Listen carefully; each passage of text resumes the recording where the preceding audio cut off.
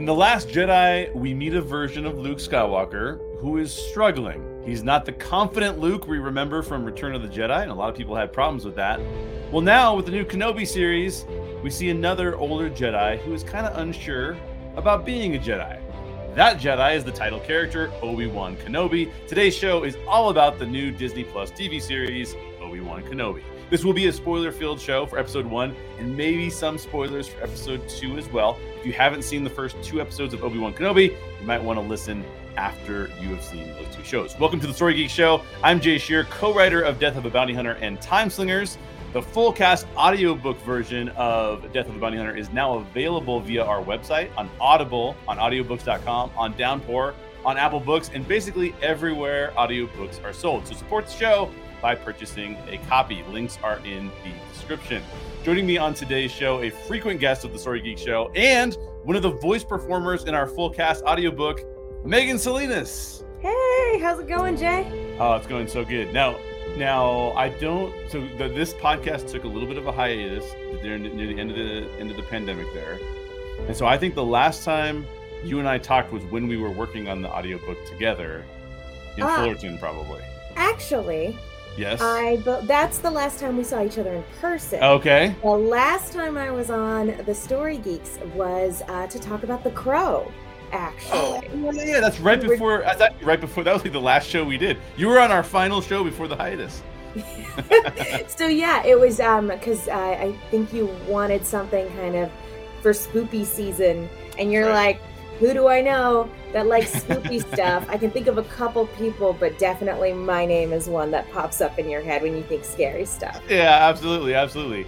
Yeah, you and Sandra were like our go-to people to talk about all the spoopy stuff that could occur. For everything horror related. And Jay, I'm still waiting for the day you'll just sit down and have a horror movie marathon with me one of these days. One of these days we'll get to it. I have been watching, and I will be podcasting about Stranger Things, and that has a lot of horror vibes this season. So it's one of those. I lose I just proclaim myself as a big horror person, and I'm just gonna lose so much cred by saying I haven't seen Stranger Things yet. It's just one of those things that even season 1 for a million years, and I haven't touched it. Oh wow, Stranger Things is fantastic. I really enjoy Stranger. I highly recommend it. But I did see. Have you seen The Northman yet? No, but it's basically like Hamlet with Vikings, right? That's basically. So cool. Well, so basically, the reason I bring up The Northman is because Robert Eggers is a really big, like, horror kind of tragic Shakespearean type drama kind of guy. He directed The Witch. Yeah, exactly. Was it? Now, did you like that movie? I have mixed feelings on it. It's one of those. There's a lot of A24 horror movies where I like respect them more than I enjoy them. But it's one of those things where they are excellently made films. Yes. And even if I'm just like, okay, that's not 100% my cup of tea, that it was excellently made, and I will watch it again for sure.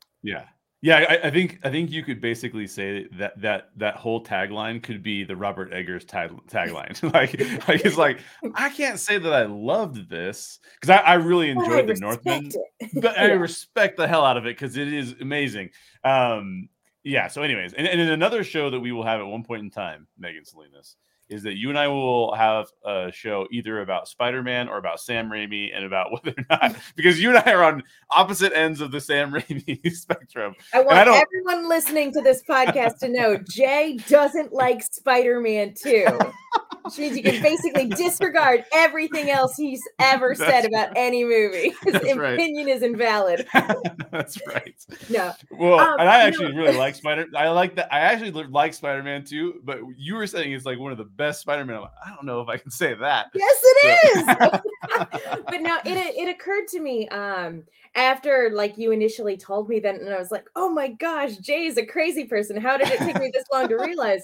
But then I was reminded that you're not the biggest horror fan. Right. And I was just like, I get it. There are people out there who don't like Spider-Man 2, and those people tend to be people who are unfamiliar with Raimi's style of filmmaking. I'm Exactly. like, oh, if you don't like Raimi's style of filmmaking, you're probably not going to like the movie. You know what's funny is I actually bet that I would really appreciate Raimi for his is it Evil Dead, Army of Darkness? That's Yes, the Evil Dead trilogy. He yeah. also did Darkman, Drag Me to Hell. He's done a few other things here and there. Yeah, so some of those things, I bet you I would like him more so as like that kind of director than I would him as a comic book director. I bet you that's true, but I don't know. I'll have to. One day we will podcast about those things. Yes, But yes, yes. today we'll just podcast about. I had to give Megan a hard time about that because we're always going back and forth about Spider-Man and Sam Raimi. Oh, we argue about it constantly, Yeah, but always in a conceptual way. We never actually get into That's the correct. nitty gritty That's of correct. why Jay's wrong. But I kid. But no, I'm actually very happy that you called me to talk about the first episode of Obi-Wan, because actually the first episode of the Story Geeks that I was on, we were talking about The Empire Strikes Back. Yes, it goes all the way back, and that was mainly happening because you remember Michael Young from Nerd Soul. He was on the show last week. Awesome person. And he and I talked about getting ready for Obi-Wan Kenobi, and so and I was just remembering back to all the times we got a chance to podcast together in the same room. He and I were talking about that. Like, we used to be able to be in the same room. That was really fun. Now the pandemic, we're not always in the same room, but that's all right. So let's dive into Obi-Wan Kenobi here. Obi-Wan Kenobi, the series, takes place 10 years after Revenge of the Sith. Obi-Wan hasn't been practicing as a Jedi. He's just been working in some sort of outdoor meat processing plant, which I don't necessarily recommend purchasing your bantha meat from Obi-Wan's meat processing facility. Don't do that, maybe. Hey, it's not his meat processing facility. He just works there, man. He just works there and then takes a little piece of meat home every night. It's very odd. It's a very odd setup there. We also have Inquisitors, who are basically, if you haven't seen them in Rebels, they're Star Wars Rebels. Are you a Rebels fan? Oh, big time. Okay, that's good because I have only seen parts of it. Not that I'm not a fan. I can't consume all of this material. Oh no, I'm definitely behind on some of the other animated shows. I haven't watched The Bad Batch yet. But it's one of those things where it's like there's so much. It's hard. It's hard to keep up with everything. I just mentioned that I had never seen Stranger Things. It's hard to keep up, but Rebels is one of those ones that actually helped get me back into Star Wars. Because it was the first Star Wars property to come out, I think, where the Disney Lucasfilms kind of merger was official. I think it came out before Force Awakens. I would have to double check my years on that. Yeah. It's definitely one of the first for sure. Yeah. And so it's and that cast of characters is just so lovable and so great. And they did a lot of really cool stuff with that show. So I'm very happy to see the Inquisitors, which is a terrible thing to say because they do terrible things. But I'm just like, oh yeah, Inquisitors, look at those little helicopter lightsabers. Look at them go. Yeah, exactly. And the Inquisitors, based on what I've read about them, I saw them in a few episodes of Rebels, but I just not super familiar. So they are soldiers who work directly under Vader and are basically Jedi. They're Jedi, or I shouldn't say Jedi, but they're Sith powered. They're able to use the Force. Yeah, they are Force users. A lot of them are former Jedi, but what they are essentially tasked to do is, after Order 66, most of the Jedi are gone, but there are still plenty of Jedi and other Force users who are scattered throughout the galaxy. And so what the Inquisitors are hired to do is essentially either track them down and recruit them to the dark side or execute them. Like that's the long and short of it. It's like you either work for us or you don't. Yeah, exactly. You cease to live at that point. So in this series, now we've seen the Grand Inquisitor, we've seen the Fifth Brother, both of which were in Rebels, I believe, right? I believe the fifth brother is in Rebels. It's the seventh sister that we see. Right. So not this is the third sister who's Is Riva. So we have seen the Grand Inquisitor and the fifth brother before, but not the third sister who's yeah. also known as Although Riva. it's interesting, especially with where we leave things, because the fifth brother and the Grand Inquisitor, they are in Rebels, but Rebels takes place after this series. Oh, I interesting. Interesting. yeah, this is a little bit before Rebels gets going, I believe. Got it. Yeah, I had a feeling this is a little bit more for episode 2, which we're not going to go into depth on, but I had a feeling that things were not finished with some of the characters in No. episode 2. No, that's why the ending of episode 2 surprised me. I was just like, "Oh, Yeah. hmm, That's are funny. we retconning some stuff Yeah, or?" what's going on here? Yeah. We also got to meet a young Princess Leia on Alderaan, which I didn't expect to see, but she shows up. She's as headstrong as ever and gets kidnapped by a group of mercenaries. So here's my first question for you, Megan. This show is a pretty big deal at this point because Ewan McGregor is back as Obi-Wan. Jimmy Smits is back as Bail Organa. And we don't see him in episode 1, but Hayden Christensen is back as Darth Vader. So given these huge players coming back into the Star Wars universe, given the fact that this is a pretty big series for Disney Plus in general, what were some of your favorite moments from episode 1? Like you were just alluding to, just kind of seeing these cast members again was really cool. Like, I don't have a lot of love for the prequels. And I know a lot of people have been reevaluating them in recent years, and let's be honest, a lot of that comes from nostalgia because a lot of people who are like, "Oh, the prequels are great." They were kids when the prequels came out. Yes.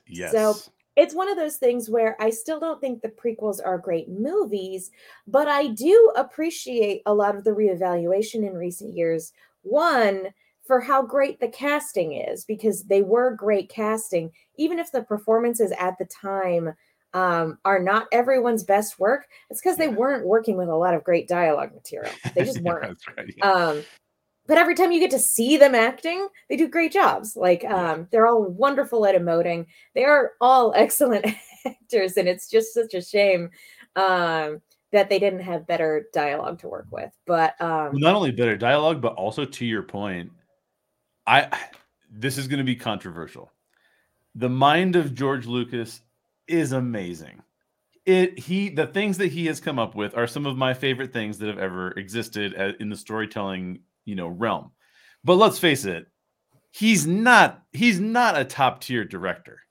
He's so even if the dialogue is clunky, like what he's telling them to do and how he's instructing them to behave, it's not fair to judge any actor who was in a George Lucas directed thing. You can even see the difference between a Star Wars property that was directed by George versus a Star Wars property that was directed by somebody else, and the differences are striking. Like I don't think that he's able to communicate what is necessarily even on the page very well. And quite frankly, I think he probably got lucky with some of the things that are on the page when it came to the original trilogy. So I totally agree. Well, I mean, it's something that gets talked about a lot, obviously, but part of what made the original trilogy so great is that it was more of a collaborative effort. There were a lot more creative voices who maybe don't get as much credit as they should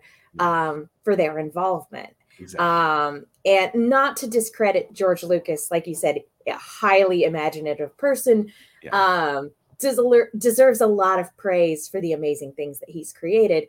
But a lot of the credit for what makes Star Wars wonderful deserves to go to a plethora of people. Absolutely.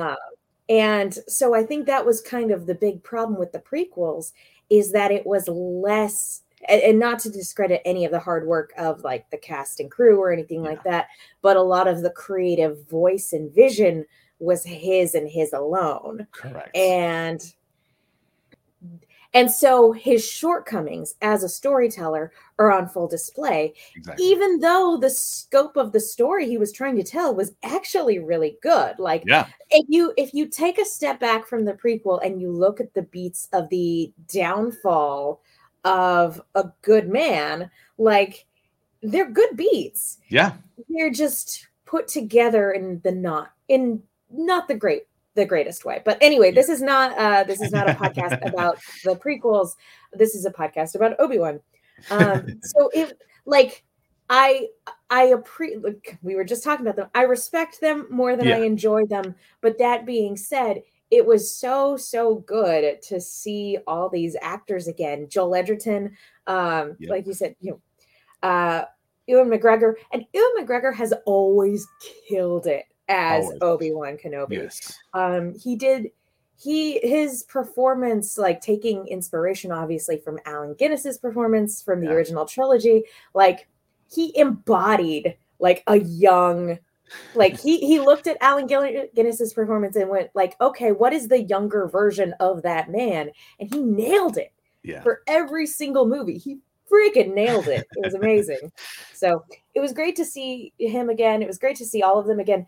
And not only was it great getting to see them again, it was great getting to see sort of the meeting of these two separate worlds, like, in my mind, because I'm a big Rebels fan. So it was great seeing Inquisitors in a live action setting while also seeing Obi-Wan, like, it's kind of like a meeting of the worlds. Like, and if you're a Clone Wars fan, you're like, yeah, I've already been there, done that already with, like, Ahsoka Tano and showing up in some of the other series and everything like that.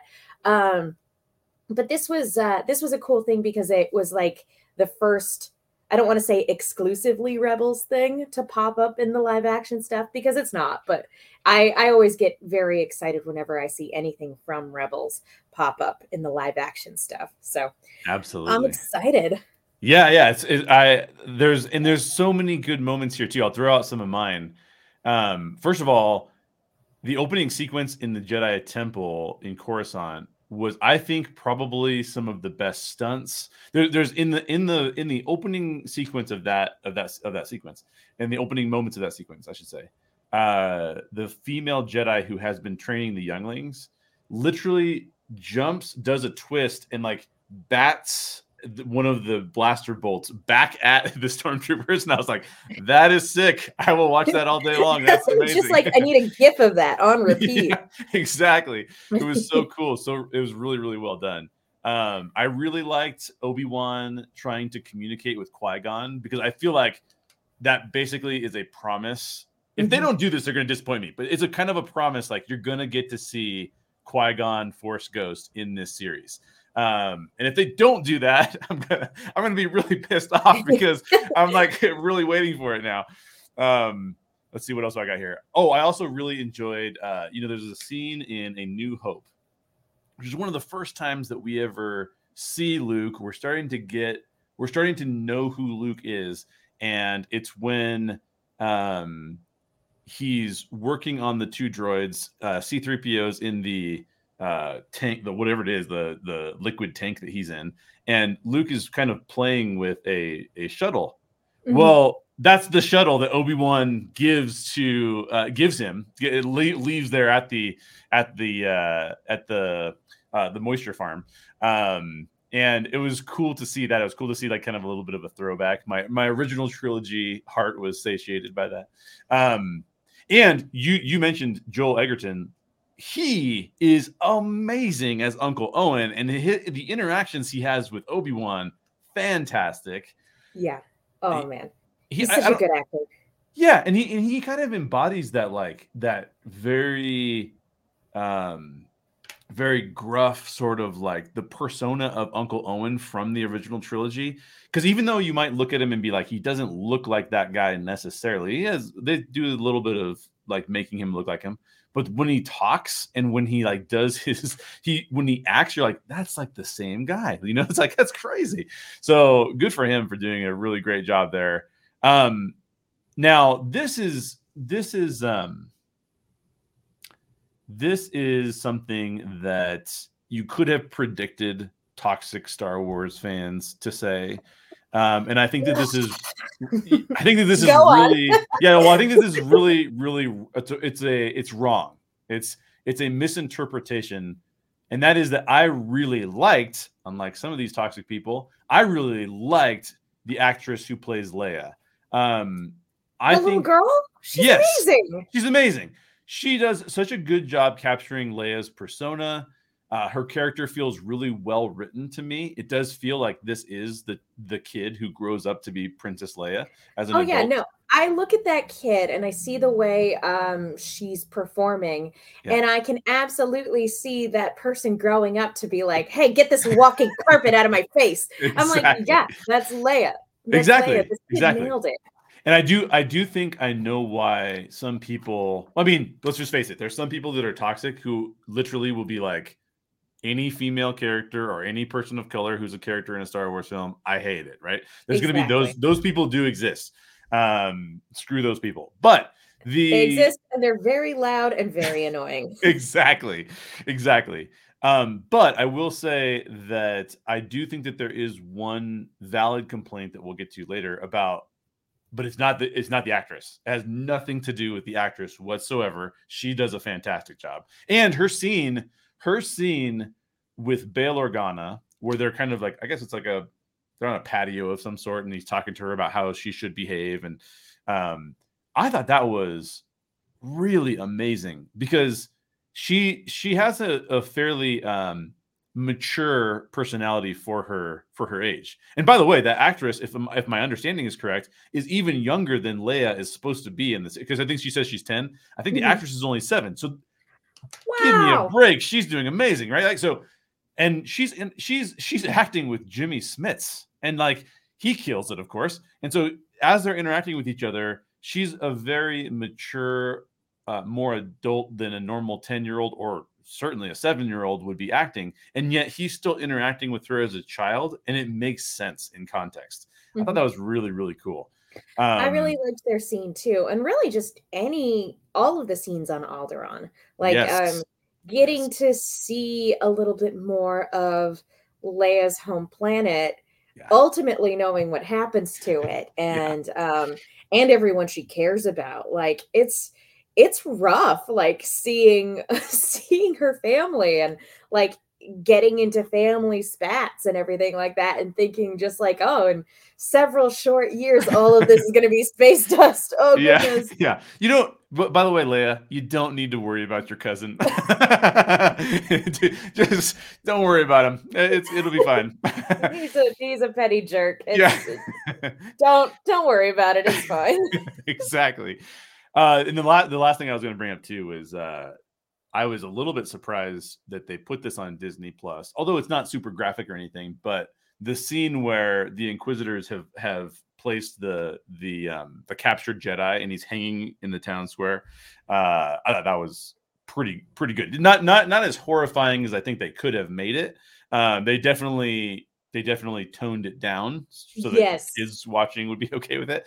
But what I liked about it was that the Inquisitors, it showed that the Inquisitors were serious, and it showed that they were intentionally trying to let people know, like, this is the way, this might be the Outer Rim, but this is the way of the Empire, and we're part of the Empire, and this is what we do, right? It reminded me actually a lot of the scene in the original trilogy when Luke finds his aunt and uncle dead, where, his home is on fire, and he sees their dead bodies, but they're just skeletons.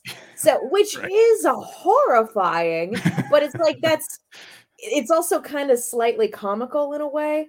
Or not comical. That's not the right way to phrase it, but it's kind of comical because it's like, because you look at it, you go, that's horrific, but you kind of got here like, I don't know how to handle it. Exactly. You're like, it's also possible they went down to Party City and got a couple skeletons. Exactly.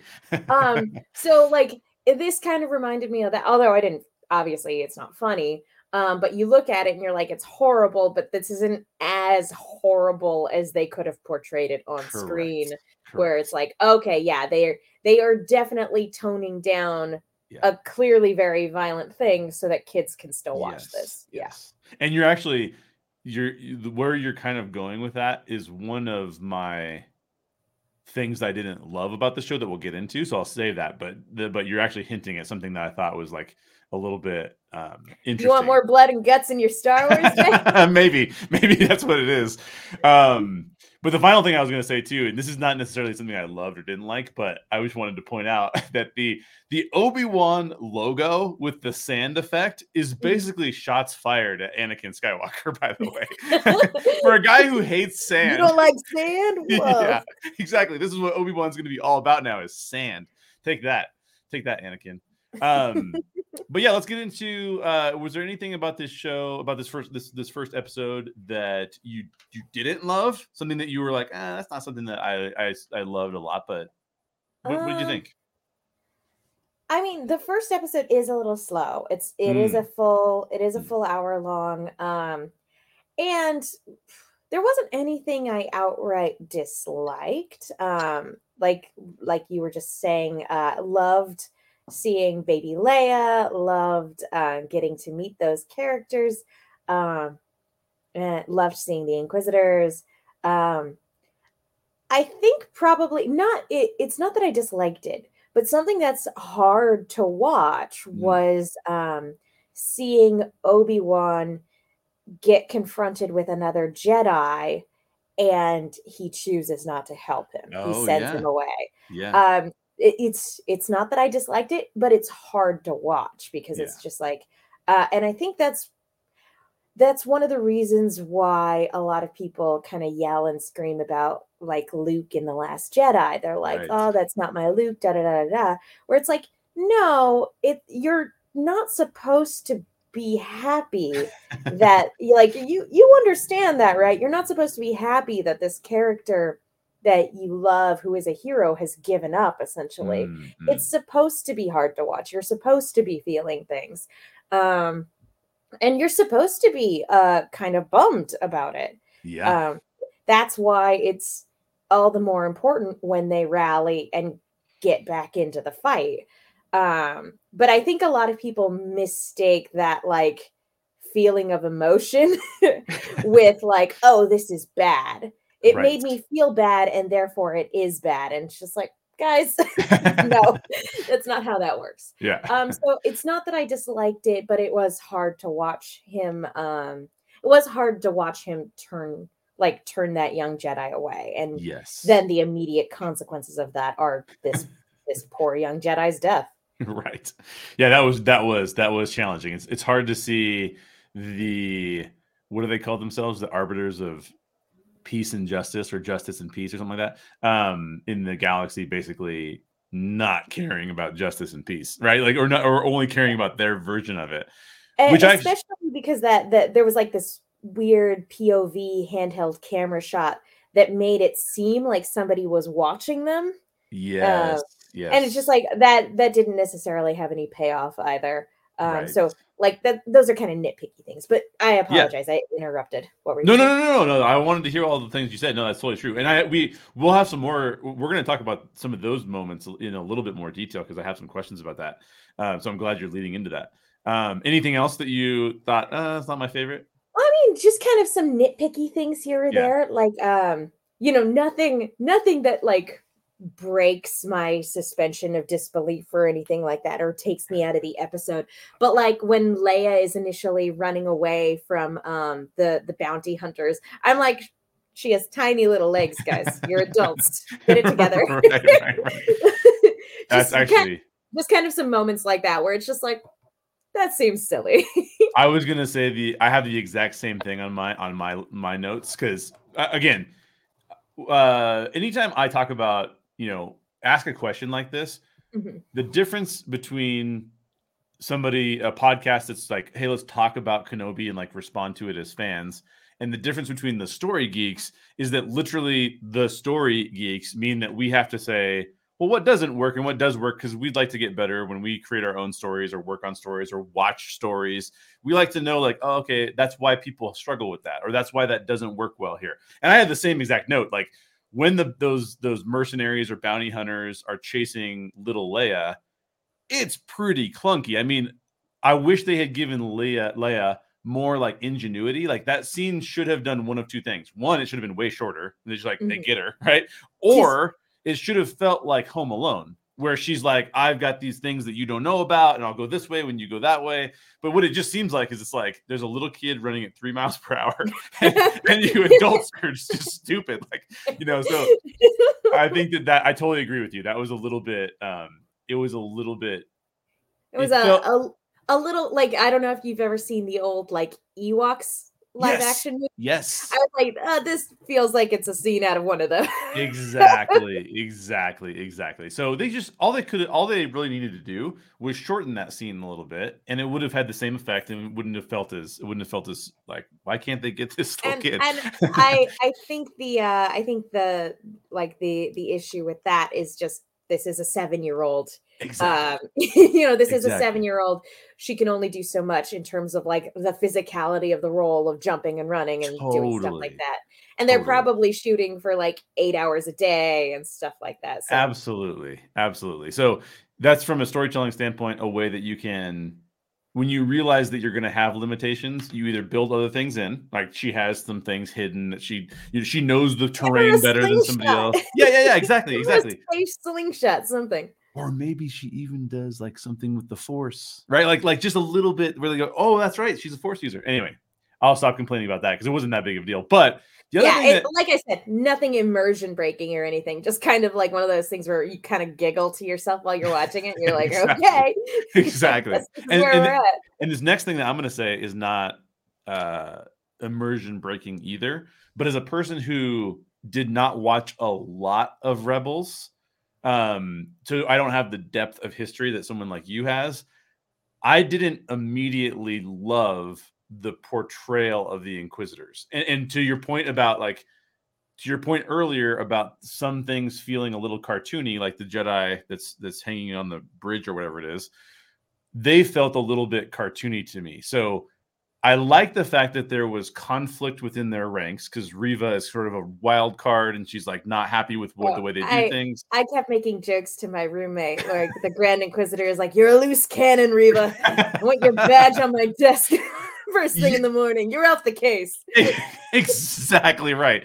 Some of that seemed pretty, even the opening scene where he walks into the saloon, he calls it a saloon, and he basically is like, I'm going to tell you who we are. I'm going to tell you why we're here. I'm going to tell you why. It's like, okay, so I get it. This is like the opening crawl acted out for the Kenobi series. It's like, we're going to tell you everything that these people do, just in case you haven't seen anything. Actually, can I respectfully disagree? I actually really liked this because for anybody who's familiar with the Inquisitors, the live action introduction of them like makes sense for anybody who's not familiar.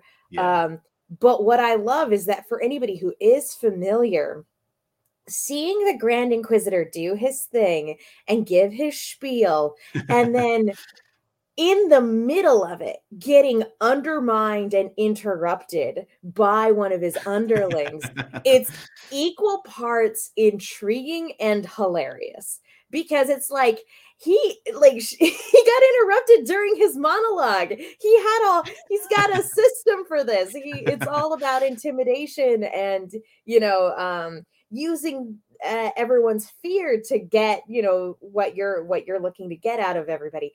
And Reva, the third sister, just having none of it, because she is a loose cannon. She is a wild card. Just in the middle of his pontification, because in Rebels, he's actually played by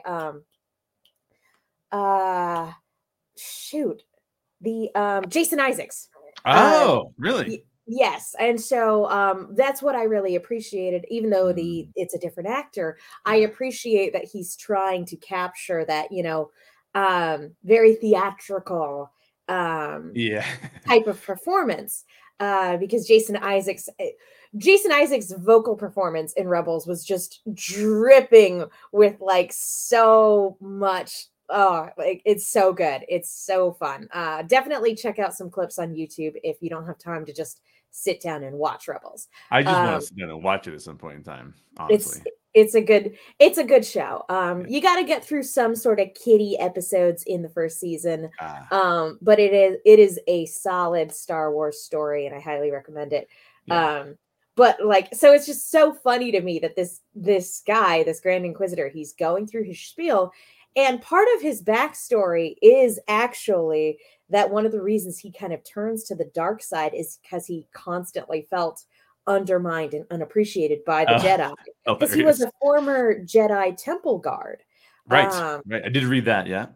And so to have one of his underlings just completely undermine his authority really has to get under his skin, in like on multiple levels. Yeah. But I also, and like episode 2, not that we need to get too far into it, but episode 2 fills in a little bit more of what Reva's deal is. And I hope that's not all there is to it, because when I saw her in this episode, my thought, because she, out of all of them, is absolutely convinced, one, that Kenobi is still alive, and two, that she is destined to bring him in. It has to be her. Right. And my thought process for this was, she is so obsessed, and they even use that term, that they're like, you're obsessed with this. She is so obsessed and so driven with it that I'm like, this has to be personal. There has to be, like, maybe Obi-Wan killed her father or her family during the Clone Wars in some way, shape, or form. Maybe she blames him in some respect for her lot in life.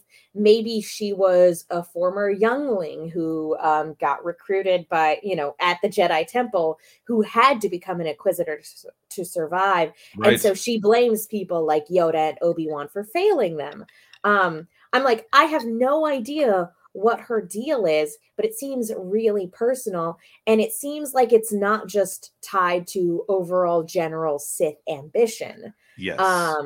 And then episode 2 makes it seem like it is just general Sith ambition, and I'm not that there's a problem with that, but I'm kind of like, I really hope that's not the case, because she seemed to be taking it so personally. And I really do hope that there is more of a personal connection between her and Obi-Wan, because general Sith ambition, it's not a bad motive. It's just a less interesting one, in my opinion.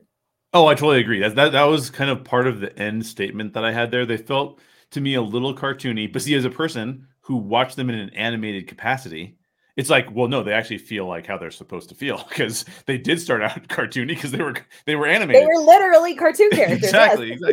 So I think that hits different, maybe if you haven't seen them before. Mm-hmm. And then the second thing I had was, I think that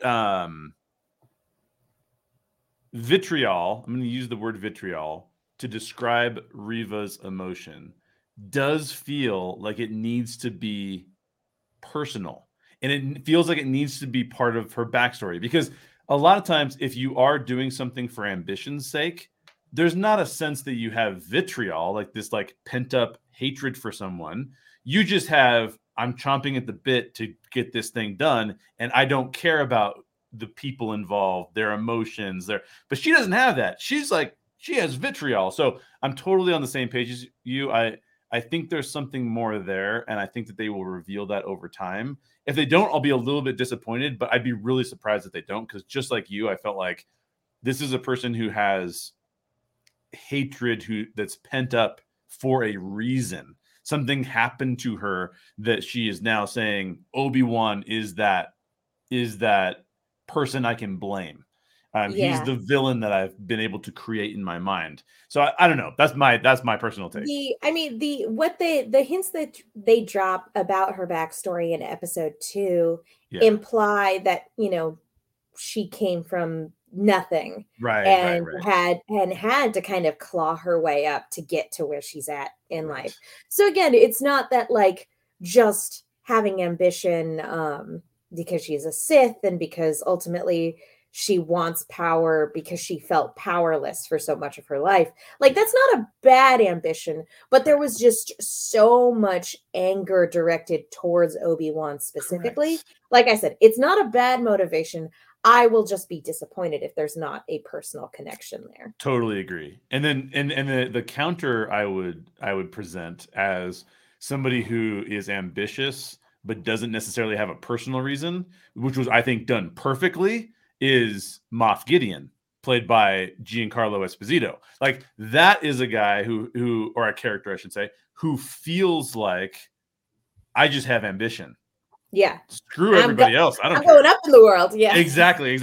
So I think that that's the portrayal. That's the kind of portrayal I would expect more from the third sister, Reva, if it's just about ambition. But you and I are on the same page. It's probably not, and we'll probably get more backstory, and we'll realize what's going on here. Yeah, and if it does just turn out to be a desperate climb towards the top, because it is out of sheer desperation, then I think it will make contextually it will make a little bit more sense. But we'll see how it goes. We'll see. Yeah, we'll see. It could be her vitriol could be actually more towards the inquisitors themselves and how they operate, and we might see that come out in that. But it does feel personal, and I think we'll just see. We'll see. I have confidence that they'll present it well. Okay, so you mentioned this earlier, but this idea of seeing Luke again, I feel like there's some callbacks to sort of how Rey feels as well. So let me ask you this question. When we meet Obi-Wan, he feels like to me a cross between Rey in The Force Awakens and Luke Skywalker in The Last Jedi. All three characters, Rey, Luke, and now Obi-Wan, they all start out on a planet that they do not want to leave, right? In those three instances. They're also, all three of them, doubting themselves in one way, shape, or form. They're not confident in regards to their influence on the world and what they should be doing to influence the world. And I think that people thought that worked pretty well with Rey because we had never seen Rey before. She's a new character. But it didn't work well for people in terms of how Luke was portrayed. Not everybody. And you and I can talk about what that looks like for why it works for some people and why it doesn't work for other people. But it's interesting to me that I've heard a much smaller percentage of people with the same complaint about this version of Obi-Wan. So do you think that this makes sense for Obi-Wan's character arc? And let's get into like some of the reasons why people felt the way they did about Luke and how they could feel about Obi-Wan. And were there storytelling components to those two characters that set them up better? What do you think? You're absolutely right about it feeling very reminiscent of other things that we've seen in Star Wars before. When Obi-Wan is clocking out the first time we see him, which BTW, space sand manta rays are really, really cool to me. Yeah. They show up for a hot second in a movie called Vampire Hunter D Bloodlust. And I'm just like, this is a nothing scene, but that's really cool. So I appreciate seeing sand manta rays and something else as well. But when he's clocking out for the first time, my roommate leaned over to me and she's just like, 1/4 portion. Yeah, perfect. That is exactly what's happening. So definitely, I think it's meant to feel reminiscent, which how kind of sad is that for, Rey, that's 40 years in the future, maybe a little bit longer. And things sort of are the same depending on, obviously that's a different planet, but like depending on where you're at in the galaxy, things are still really rough. And it's just like, the more things change, the more they stay the same. Yeah, exactly. But yeah, it does feel very reminiscent of those other things that we've seen in Star Wars before. And not to quote George Lucas, but it rhymes. There's some symmetry there. Exactly. There's symmetry in storytelling, and there's definitely a theme in Star Wars about history repeating itself to an extent, or right. At least as far as the main storyline goes. But yeah, for me, it works in all three instances. Like I'm not one of those people that complains about where Luke's headspace is at in The Last Jedi. I think for a lot of people it worked fine for Rey because it was the start of her hero's journey. Yep. And in the same way that like Luke started off his hero's journey on Tatooine and everything like that. Exactly. The thing about Luke during The Last Jedi, and I guess Obi-Wan here, is that it is technically speaking, the start of a hero's journey for Obi-Wan, but they are at a different stage in life. They're not young. They like it is the start of a hero's journey, but they are at a different phase in life that causes the reluctance to start the journey. For a lot of traditional hero story, it's this person is young, they've never experienced the outside world, and so everything is new and scary to them in that regard, and they've never been away from home. Right. So to have a hero's journey where that's not the case, like this character has already had a numbers of adventures under their belt, I think a lot of people are like, well, why are you hesitating? Why, like, that sort of thing, where it's like, no, that's just where they're at with their life experience. It's still the start of a hero's journey. It's just for an atypical protagonist. Right. Yeah, no, I agree with that 100%. I think one of the reasons it's easier to take with Obi-Wan, and I hear fewer people, I've heard people bring it up as like, oh, this is not the Obi-Wan that I remember. Although I do think that there's a scene in episode 2 where he feels a lot like Obi-Wan in the Clone Wars. But I think what the difference between the two is the last time we saw Luke, which by the way, I didn't have a problem with Luke's portrayal in The Last Jedi or Rise of Skywalker, what little he shows up there. But I do think that it's the last time we see Obi-Wan in Revenge of the Sith, he has now realized that everything around him is crumbling. So then it's not super surprising to see him as a person who's doubting himself and as a person who's, because we literally saw it all fall down around him, come crumbling down around him. We also know that he's going to end up, because we've all seen A New Hope, so we know he's going to end up back on Tatooine, not having done Jedi stuff in a while, right? Like, in fact, one thing I'm not sure where the series is going to go, but like in A New Hope, Vader literally says like Obi-Wan Kenobi. That's a name I haven't heard in a long time. So we know that there's 10 years between this series and like what happens in A New Hope, but we also know that we're going to get Vader in this series. So I'm not sure how they're going to do that. And I'm not sure if 10 years is a long time or what, but is it like 7 years before A New Hope? Because like, how old is Luke in A New Hope? Is he like 16, 17? Yeah, something like that. That. Yeah. I mean, yeah, if this is the last time like Vader and Obi-Wan, like when they inevitably meet in this show, it will have been like 7 years. That is a long time. Yeah. That could count as what they're talking about there. But I do think so. So I think in regards to Obi-Wan, seeing him on screen in this sort of like hermit, like you mentioned the scene where he says no to the guy, like it feels like it kind of makes sense. Whereas I think that when we saw Luke, I think you can be abrupt. Like the first thing is like, oh, we found Luke, and he's like, who cares about my lightsaber? I think you can be abrupt like that. However, I don't think that the fans have to, when a brain is interpreting a story, it really keeps asking the question, why, over and over again. And the storyteller's job is to answer the whys that need to be answered, the most important whys. The brain will fill them in if you don't answer them. And so you got to do what you got to do.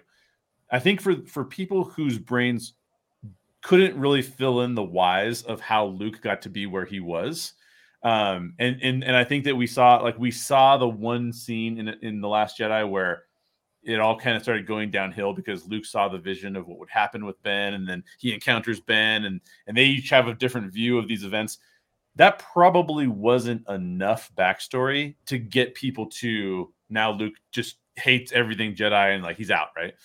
So I think that we're much better set up to deal with Obi-Wan where he's at than we were to deal with Luke where he's at. I didn't mind where Luke was, where he's at, just to be clear, But I do think that like if we really wanted to solve that It can't problem, feel abrupt. Yeah, for sure. yeah, it felt a little bit abrupt without a lot of backstory. So, I'm on the same page with you. I think, and I totally agree with you that Rey, it's the start of Rey's hero's journey, and so it makes sense for her to feel like that. I think I personally, I said this when I was talking to Michael Young.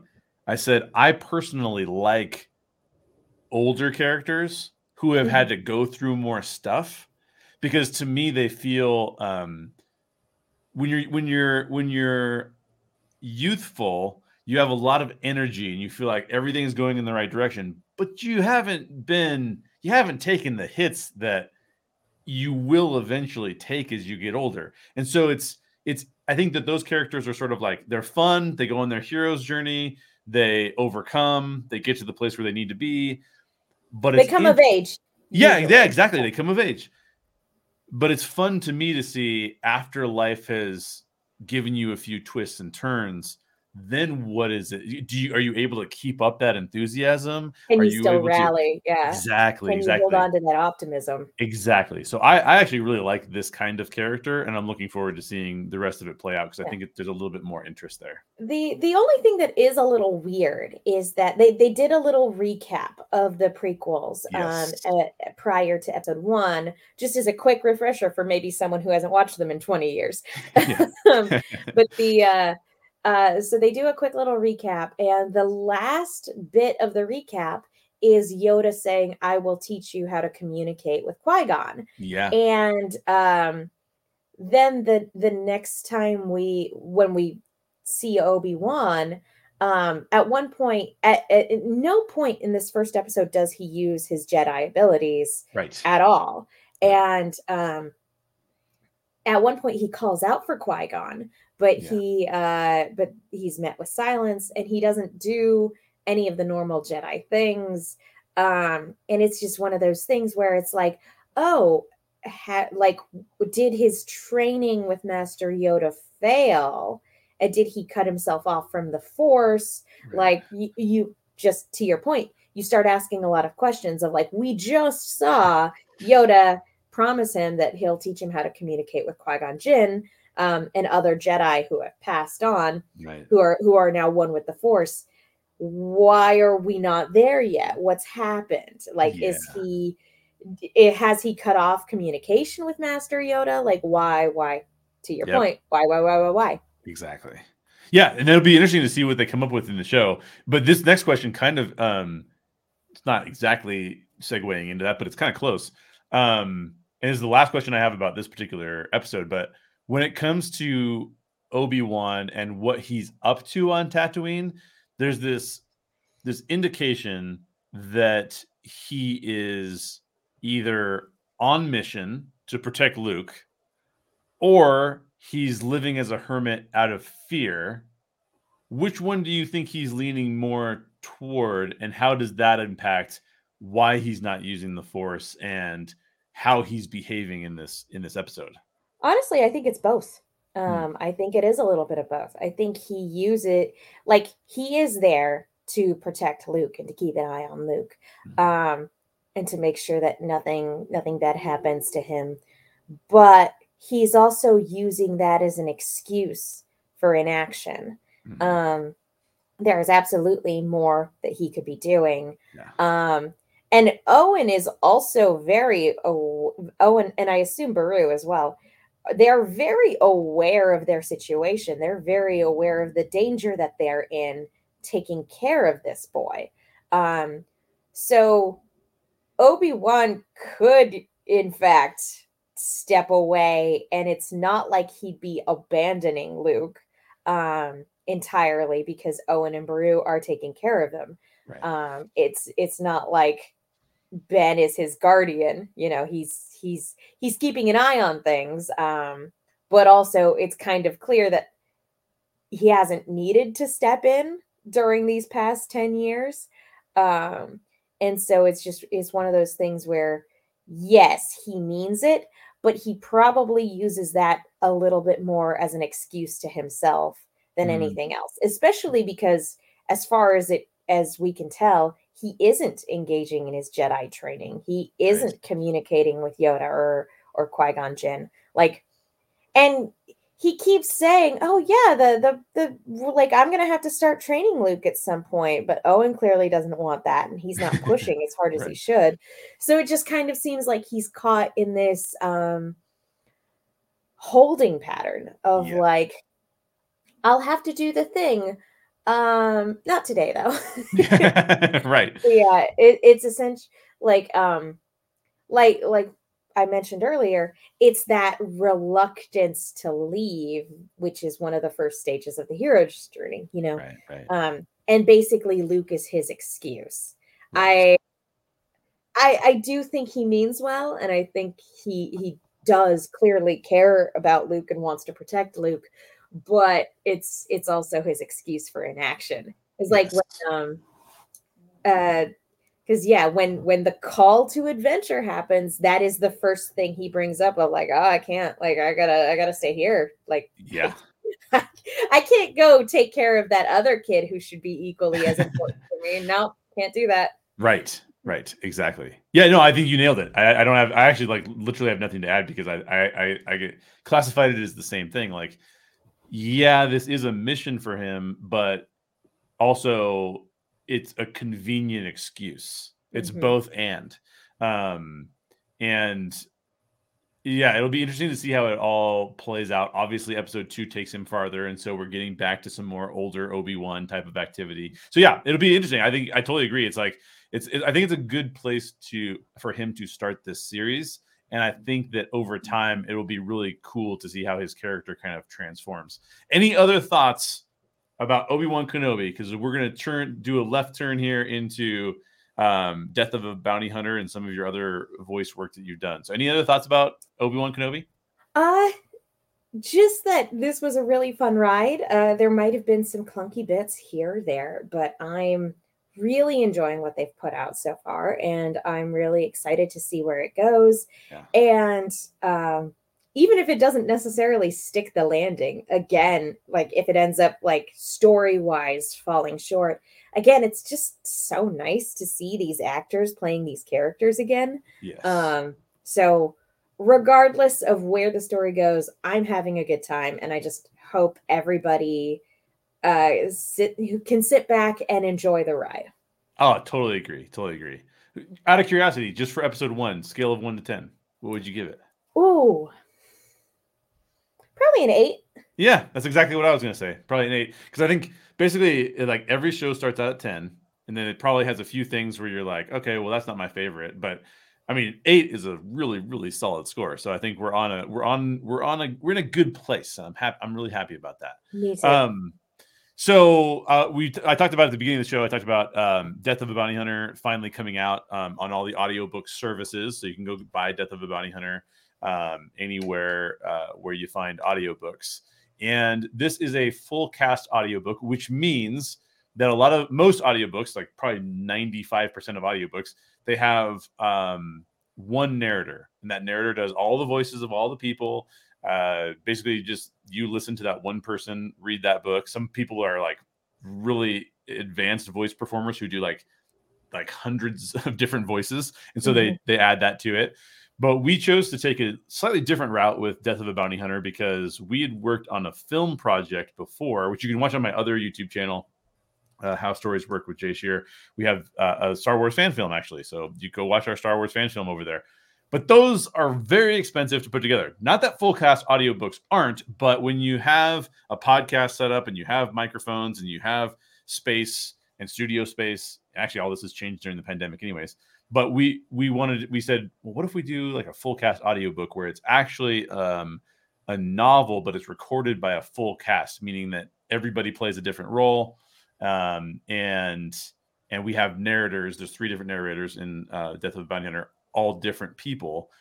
And that's what Death of a Bounty Hunter is. It is a steampunk, Western, fantasy sort of mashup. And you played a character named Octavia Gray, who was basically a doctor who also was very interested in the occult and gathering artifacts of power. So how was your experience working on? I'm assuming because full cast audiobooks aren't that ubiquitous, like I said. I'm assuming this is the first full cast audiobook you probably worked on. Mm-hmm. Yeah. I'm a big fan of just audio dramas in general. Like some of my favorite media to consume are audio fiction podcasts, and I do most of my reading these days by listening to the audiobook versions of things.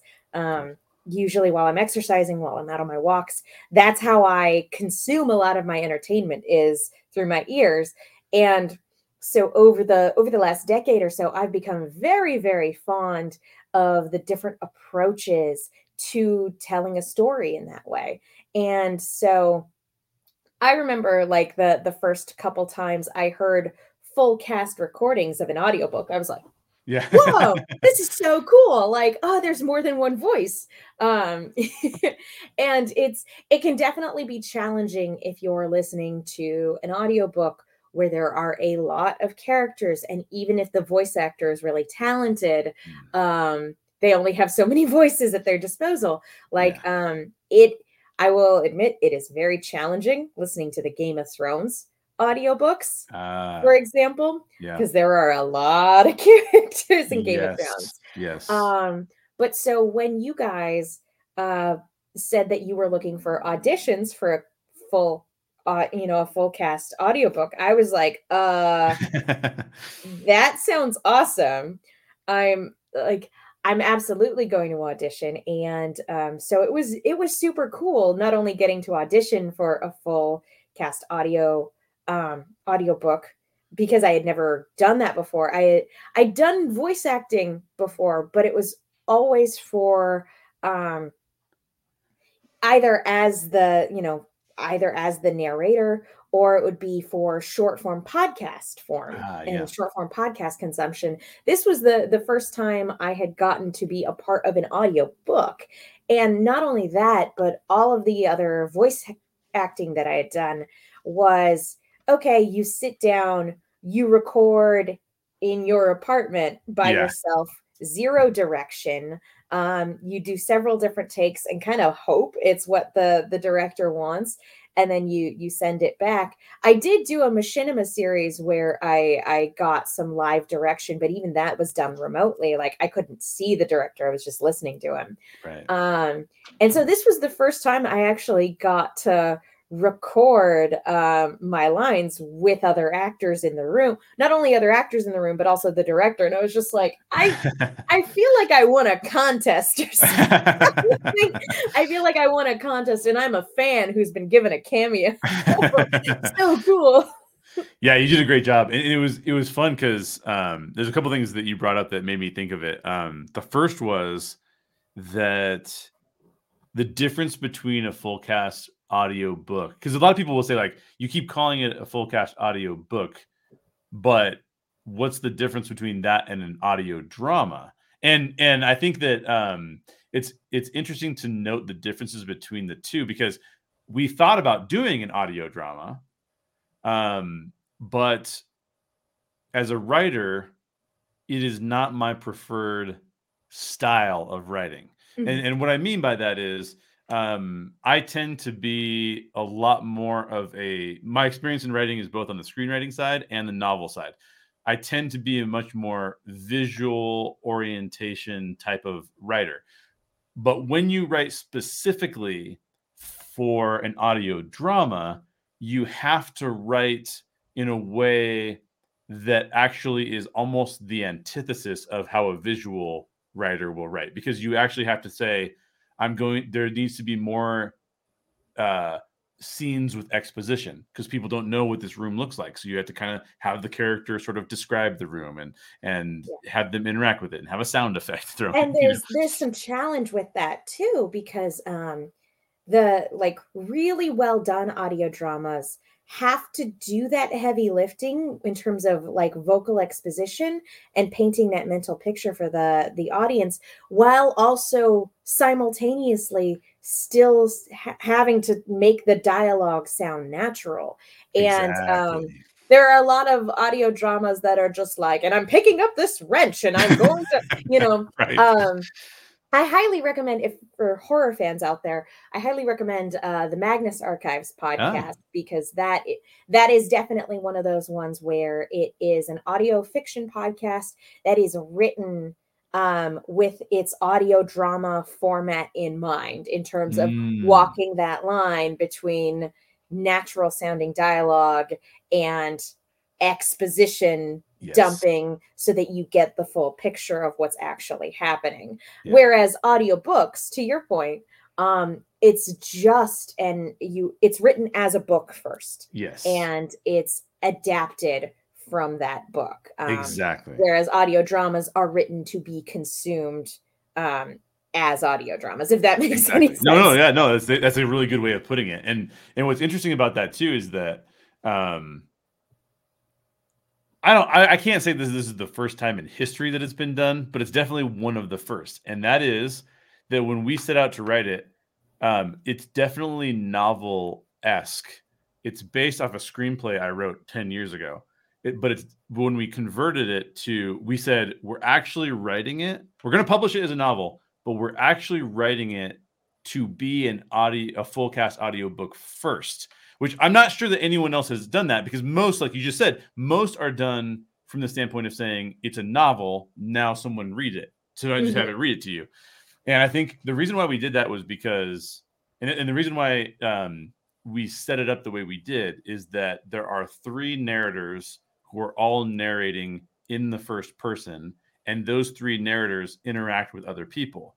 And from a storytelling, like philosophical standpoint, the reason you choose a medium is somewhat based on what uniquenesses that medium has to it. So one of the uniquenesses of writing a novel is that you can get in the heads of the character.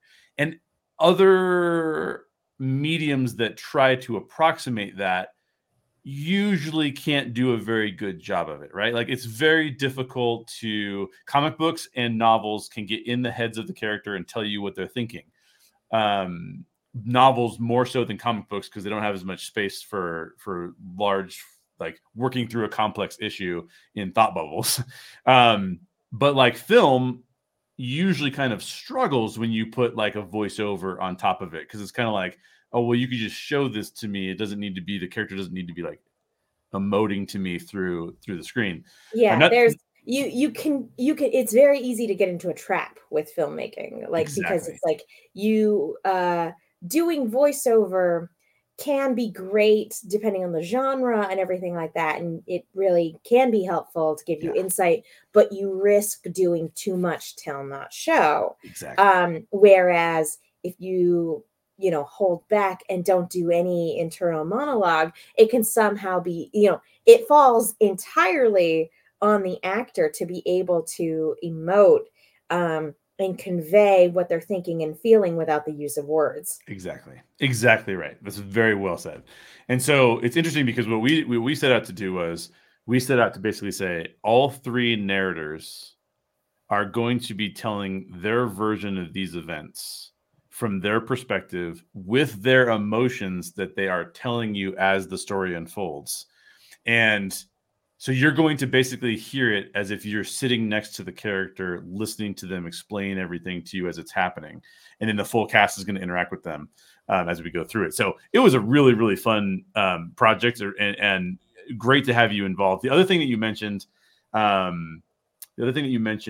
was about the way it was recorded. And I think this is interesting too, because we actually had to, and I've heard other, there's a podcast out there right now, Will Friedle, who was on Boy Meets World. He played Eric on Boy Meets World. He played Bumblebee on some Transformers shows. He's great. Yeah. Oh, he's done a ton of voice acting, because he was on Kim Possible with he was Ron Christina Stoppable. Romano. Yeah. He was Ron Stoppable, and absolutely love this. He was Terry McGinnis in Batman Beyond. Yes. Which is so like different than Ron Stoppable. It's just, it really shows his range as an actor. It's very impressive. Yeah. So it's, and they talk about how different voice performances are set up to do with animation. So it's a similar type of thing, but it's animation. And he talked about, he and Christina have talked about, sometimes you work alone in the studio. Maybe the director is there with you, or the director's, remote, but still like telling you how to do them. And sometimes you actually work with the other actors. And so what was really interesting about this project was this project started way back in, I believe it started back in at least 2018, if not a little earlier. And the first recordings were done in my backyard studio on equipment that was not very good. And it was okay. It was okay. It wasn't terrible. But and you got to do it around the table with people. So you got to interact with them. And that was an awesome experience. And I wish we could have recorded more of that, but we had to then go back in, and because we were unable to capture everything up front, there was a delay in our whole process. Then when we brought everybody back in, it was mostly just to do one-on-ones. You and I were still in the studio together. I think Nathan was actually on the phone or something with us listening. And that was a very different thing because, yes, we were in the studio together, but you weren't getting to act off of the other character. Now, we lucked out because you had the other experience of acting around the table. You sort of knew you could. I don't know. You tell me, but I'm imagining you can picture in your head like Timothy's sitting across the table as me reading his Deckard, and this is the way he sounds, and this is the way And so it was different. It was a different experience, but I really wish. I'm going to set up at one time. I promise I'm going to set up a release party. And I'll try to get as many people as can come, because some of the actors in the book haven't even met one another. Cisa Gray, who narrated for us, and when I say narrated, there's 3 narrators, but then there's somebody who reads the chapter headings and who reads like just the interstitials that we have in there, the part 1, part 2, those kind of things. She did the title page and stuff like that. She's been on. She has been on a bunch of shows. Legends of Tomorrow. She's one of the characters on Legends of Tomorrow. And so she came in and read for us. So Cisa hasn't met any of the rest of you guys. So I hope that at some point in time I can get like a virtual, we'll do like a StreamYard or a Zoom thing where we can maybe do a scene, have a scene recorded, and that would be our launch party for the book. Because it was, the entire cast was amazing to work with, super talented, no attitude problems. There were 2 people one of whom I reached out to and decided not to work with because she was a giant problem. I won't say who she is, but she was a giant problem. And she had a name. She has a name, so it's like, then another yeah, exactly. Then another person who is a very talented impressionist. I won't say the name on this person either, but the way that those 2 people acted from a business standpoint and just from an interpersonal standpoint, let's just put it this way: we won't be working with them. I only want to work with cool people. That's all. I only want to work with cool people. That's all. There's nothing wrong with, and sometimes personalities just clash, and sometimes it just doesn't work out. It's nothing personal. It's just, exactly. Different. Sometimes people's styles don't always mesh. That's all. Exactly. And in this case, I talked to some of my other friends who had also worked with these people, and they're like, yeah, they're difficult to work with lots of people. So anyways, that just is what it is. You'll encounter that if you're doing any kind of creative project. Otherwise, you get to work with really cool people like Megan. So just last question for you is, is voice performing something that you want to pursue more in the future? Is it more of a hobby? Like, what does it look like for you personally? For me, it's definitely more of a hobby. Love to do more. As I said, I absolutely adore audio dramas and audiobooks, because that's a big part of the way I consume my entertainment. Living in LA, I fell in love with audiobooks mainly because I had such a long commute to my job for the better part of a decade. And I'm happy that at the moment I don't have a huge commute because I'm working remotely and I live a lot closer to work now. When I do have to go into the office. But I like, it's still a big part of my entertainment consumption because I do a lot of exercising. And so that's how I do a lot of that's how I enjoy myself while I'm doing very unpleasant tasks, because exercising is not fun.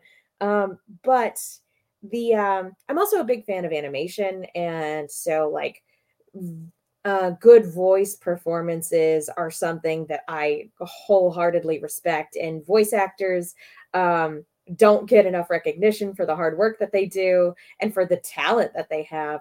And so I have a lot of admiration for many different voice actors. I fully acknowledge that I am not a great actress. I feel like I have a decent voice, but I'm not a great actress. So it's definitely something I just do more as a hobby. I would have to sit down and like really dedicate a lot more time and energy into the craft of acting and really honing that skill if I wanted to pursue it more professionally. But what I've done, I've definitely enjoyed, and I definitely want to do more. Um, it's just hard to find the time with day job and other side projects and everything going on. But it's definitely something I enjoy, and it's definitely something I admire in a lot of other people. And yeah, nothing but respect for the people who do it and do it well. Yeah, well, I think you do it and do it well, and I think people should, if they have a voice project, they should hire Megan.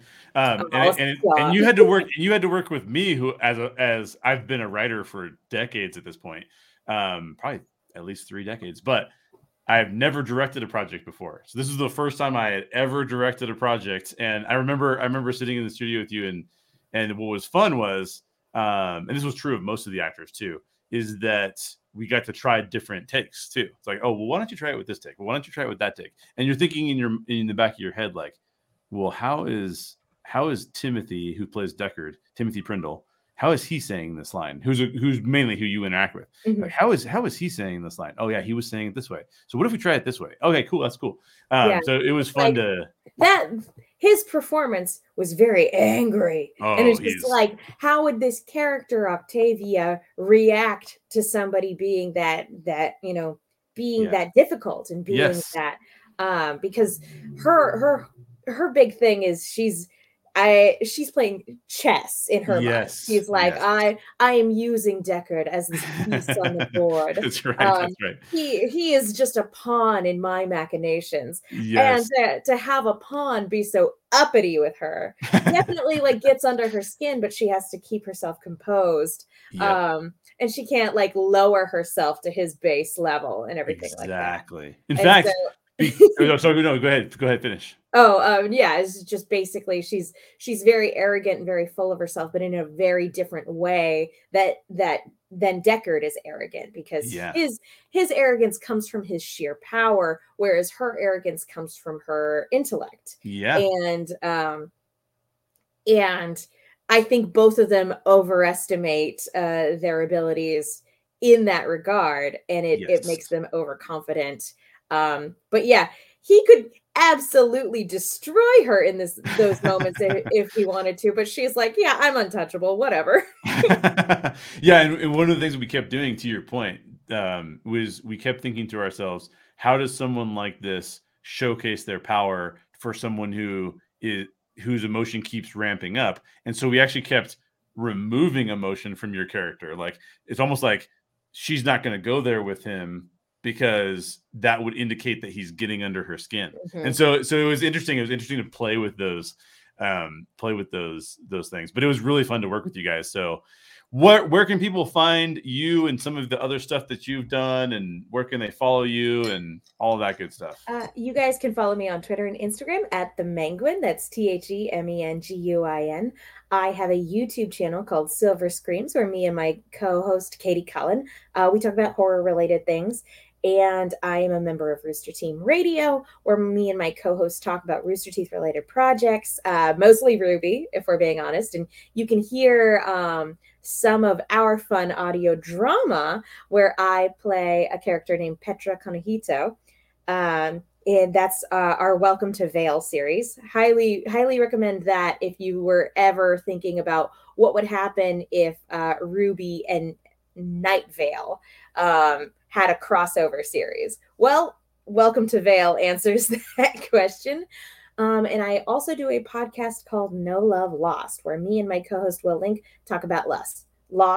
He loves Lost, and I don't, and we discuss. Perfect. So go check out all of Megan's stuff. All fantastic stuff. Now, we have been talking a lot about voice performance. So if that sounds interesting to you and you're a fan of steampunk, fantasy, Western mashups, please pick up a copy of our full cast audiobook, Death of a Bounty Hunter. It's about a desperate sheriff who will do anything to save his daughter and a bounty hunter who realizes he can no longer run from the truth. Megan Salinas plays Octavia Gray, a shrewd doctor who dabbles in occult artifacts. And I feel, Megan, like that character would be like a perfect Indiana Jones villain. So it's kind of close to my heart as an Indiana Jones fan. Oh no, I hope her face doesn't melt off in a future installment. Oh no. Yeah, you never know. You never know. Totally happened. She'd Totally be like, would yeah, I'm gonna open the Ark of the Covenant. It's my right. Yeah. Oh, she would 100% it. open it. Yes, absolutely. Well, that is it for today's show. Special thanks, Megan, for joining us today. New shows will come out every Wednesday on YouTube and on your preferred podcast channel, and bonus shows come out throughout the week as well. If you have a topic or a question that you'd like for me to discuss, please leave me a comment or shoot me an email at hi@reclamationsociety.org. I'd love to include your questions in a future show. I'll also be recording shorter shows throughout the week. As I mentioned, I do a lot of different shows. I'll post them on YouTube. They'll get thrown out to the podcast feed as well. So just make sure you're subscribed to get all of the latest content. You can subscribe to The Story Geek Show on our YouTube channel or on your preferred podcast provider. Thanks for watching. I will see you on the next show, which will be about episode 2 of Kenobi. The fellows from Orange Grove 55 will be joining me on that one, so don't miss out. Thanks again, Megan. It was a pleasure talking to you again. Thanks so much for having me. It's an absolute joy anytime I get to talk about Star Wars with you, so thanks again. Absolutely. We'll have you back on. Well, maybe we'll do a big retrospective at the end of it or something like that. And Spider-Man 2. Spider-Man, my favorite Spider-Man yet was the latest one. Because I thought No Way Home was awesome. Yes. It's one of those things where I had a lot of feelings going into it, and it was definitely a treat. I don't think it's a perfect film. I don't think it's a perfect Spider-Man film, but it is a Spider-Man film that I walked out of the theater and I turned to my friend and I was just like, I am happy that I am alive.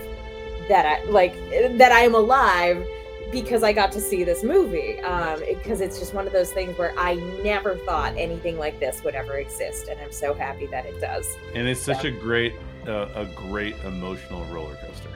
Yeah, and with meaningful.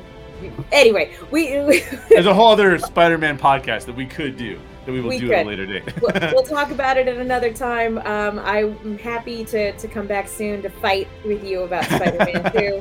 Yeah, we haven't had a nerd fight in a while. Maybe the next thing we'll do is have a nerd fight about something. It won't even be a nerd fight. I will just come to your house and punch you. Yeah, exactly. Probably well deserved. No. All right. It'll be a good time. Yeah, it will be a fantastic time. And I'll let you get back to your week ahead. We're actually recording this on a holiday, so I'll let you get back to your regularly scheduled fun. Thanks for being on the show with me, Megan. I appreciate it.